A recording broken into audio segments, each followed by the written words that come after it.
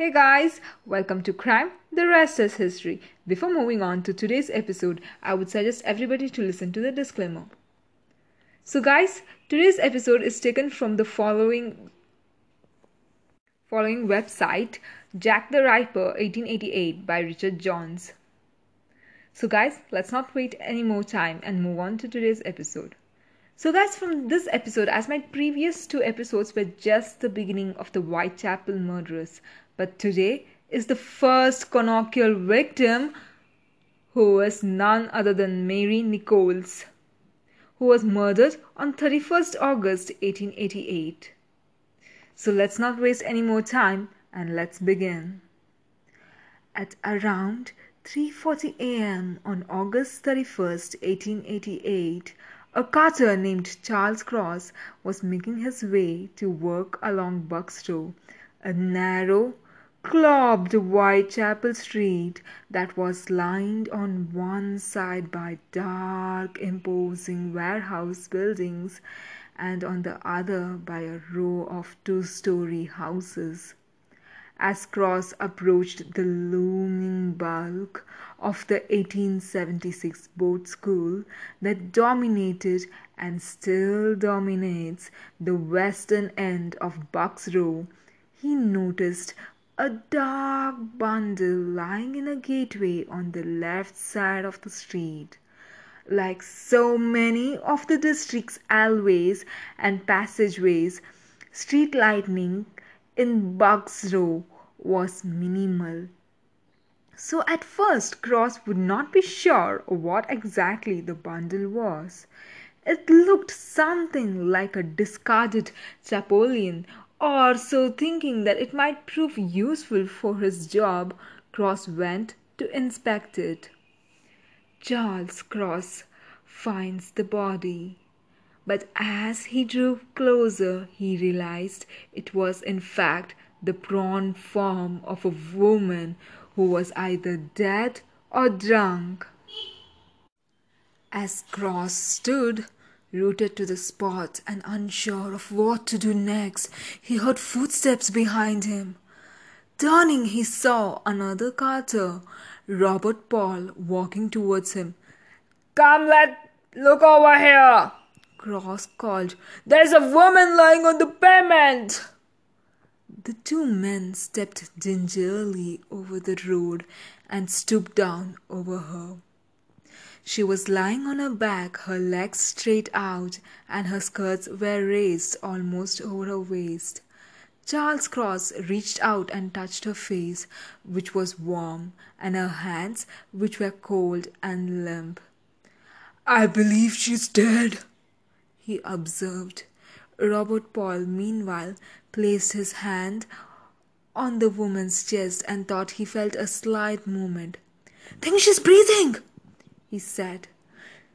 "But she's very little if she is." Paul suggested that they sit the woman up, but Cross refused to touch her again. So deciding, perhaps somewhat carelessly, that they were late for work and had done as much as they could, they pulled her skirt down to her knees to cover her decency, and set off for their respective places of employment, agreeing to tell the first policeman they encountered on their find. But neither man had noticed in the pitch darkness of Bucks Row was that the woman's throat had been slashed so savagely that her head had been almost cut from her body. P.C. Nile arrives at the scene. That discovery was made by a beat officer police constable, John Nile, who turned into Bucks Row and proceeded to walk past the Broad School shortly after Cross and Paul had left the scene. "There was not a soul about," he later told the inquest into the woman's death. "I had been around there half an hour previously and saw no one then. I was on the right side, but when I noticed a figure lying in the street, it was dark at time. I examined the body by the aid of my lamp and noticed blood oozing from a wound in the throat. She was lying on her back and with her clothes disarranged. I felt her warm, which was quite warm for the joints upwards. Her eyes were wide open. Her bonnet was off and had her lying her side. As Neil stooped down over the body, he noticed P.C. John Taine passing the end of the street and flashed his lantern to attract his attention. "Here's a woman to her throat cut," he called his approaching colleague. "Run at once for the Dr. Lean." P.C. Taine goes for reinforcement. As Taine hurried off to fetch the medic, P.C. Mayne, who had been alerted by Cross and Paul, arrived at the scene. Niall sent him to bring reinforcements and asked him to fetch the police ambulance. Dr. Lean pronounces life extinct. When Dr. Lean arrived at around 4 a.m., he carried out a curiosity examination of the body and nothing that the severity of the wounds to the throat pronounced life extinct. On closer examination, he also observed that the deceased's body and legs were still warm, although her hands and wrists were quite cold. This led him to surmise that she could not have been dead for more than half an hour. In fact, this observation by doctors suggests that the murderer may well have still been at the scene when Charles Cross came strolling along Bucks Row on his way to work. As Lean went about his grim business, news of the murder was beginning to filter through the immediate neighborhood. The Winthrop Street Horse Slaughters. Adjacent to Winthrop Street there stood a horse slaughterer's yard where 3 slaughtermen, Harry Tompkins, James Mumford, and Charles Britton, had been working throughout the night. They had heard nothing and knew nothing of the murder until informed of it by P.C. Taine. As he passed their premises and rode to fetch Dr. Lean, they had gone around to view the body and remained at the scene until the woman was removed to the mortuary. Though the 3 men would later find themselves under suspicion and were interrogated separately by the police before being eliminated as suspects. What the night watchman saw. They were joined at the murder site by Patrick Marlowe, a night watchman who was working at the nearby sewer works. Although he did confess that he sometimes dozed off on the duty, he was emphatic that he had been awake between 3 a.m. and 4 a.m. and then he had not seen or heard anything suspicious. But at around 20 minutes to 5 o'clock, a passing stranger had told him, "Hey, watchman, old man, I believe somebody is murdered on the street." And he immediately went around to Bucks Row. The police appear to have been made attempts to trace the Marshall's mystery informant, but their enquiries proved unsuccessful. The discovery at the mortuary. Lewin orders the body removal. Dr. Lewin was by now becoming a little disconcerted at the number of sightseers that were arriving at the scene, and he ordered that the body to be removed to the mortuary and where he would make a further examination.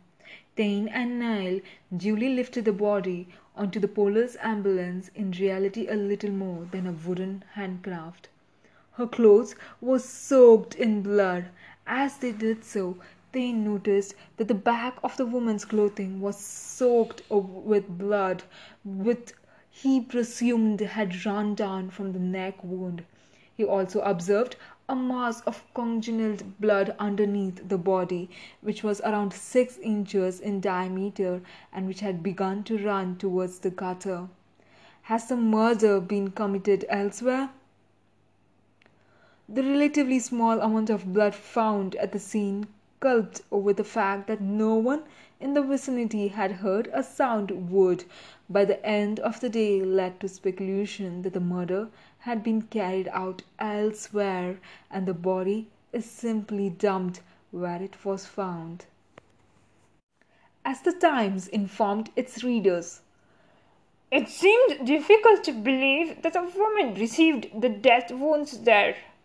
If the woman was murdered on the spot where the body was found, it is possible to believe she would have not been aroused the neighborhood by her screaming. Buckstraw being a street tenanted all down to one side by a respectable class of people. This theory was given some consideration at the subsequent inquest into the woman's death, but the coroner was quick to dismiss in its summing up. The conditions of the body appeared to be proved, consequently that the deceased was killed on the exact spot in which she was found. There was not a trace of blood elsewhere, except at the spot where her neck was lying, this circumstances being sufficient to justify the assumption that the injuries to the throat were committed when the woman was on the ground, the state of her clothing and absence of any blood about her legs suggested that the abdominal injuries were inflicted with whistles and she was still in the same position. Inspector Splatling's discovery. Splatling headed around to the mortuary in nearby Old Montague Street, which was in reality a little more than a brick shed, and there began taking down a description of the deceased.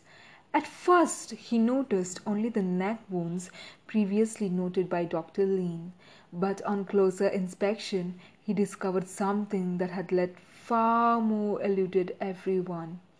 Beneath her blood-stained clothing a deep gash ran all over way along the woman's abdomen. She had been disemboweled.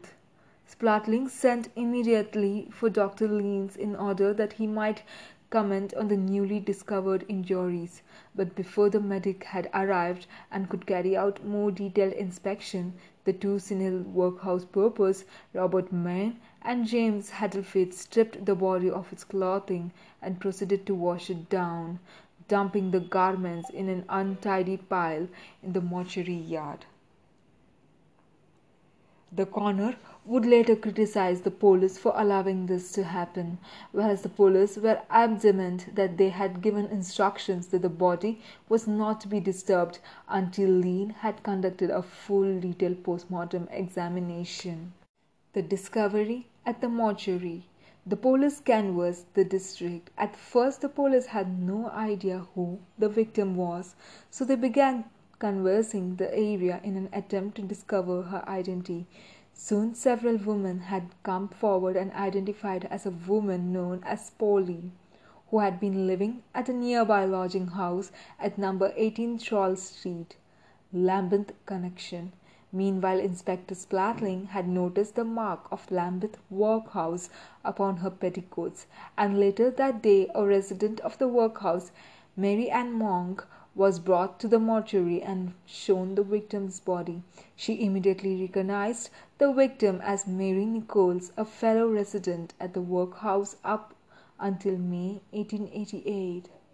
Mary Nichols' last night. Mary, or Polly Nichols, was a 43-year-old prostitute who had begun the morning of her death drinking in the Frying Pan pub on the corner of Charles Street, where she was seen at 12:30 a.m.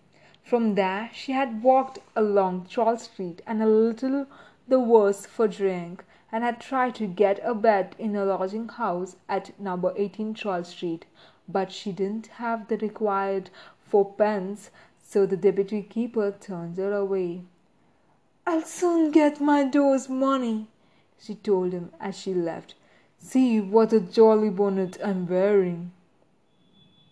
Evidently she intended to resort to prostitution to raise the necessary money, and considered that the bonnet would be irresistible to draw the customer. Her belief may not have been ill-founded, for she seems to have had a reasonable success. The last sighting. The last person to see her alive, apart from the murderer, was her good friend Mrs. Emmy Holliden, who met her at 2:30 a.m. outside a grocer's shop at the junction of Morburn Street and Whitechapel Road. Mary was obviously drunk, and she was leaning against the wall.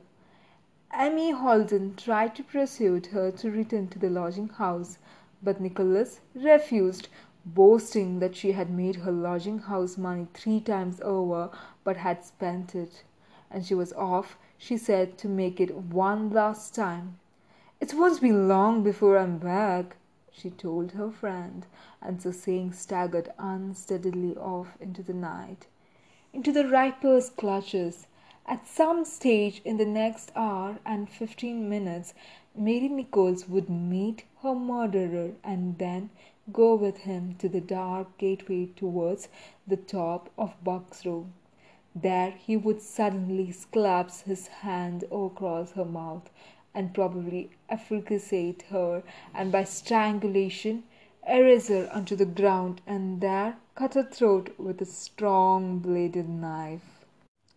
No one heard a thing, and despite the fact that the several people were either sleeping lightly or laying awake in premises that either adjoined or stood opposite the site, none of them would hear a thing or even be aware of the final movements of Polly Nichols, not Mr. Pucrace, the manager of Essex Wharf that stood on the opposite side of the street directly across from the murder site, not his wife, who spent a restless night and who may well have been pacing up and down their bedroom, the window of which looked over at the gateway when the murder occurred, not Mrs. Emma Green, who was by her own admission a light sleeper, but who had slept on undisturbed until awoken by the police in the aftermath of the discovery of the body, not the creeper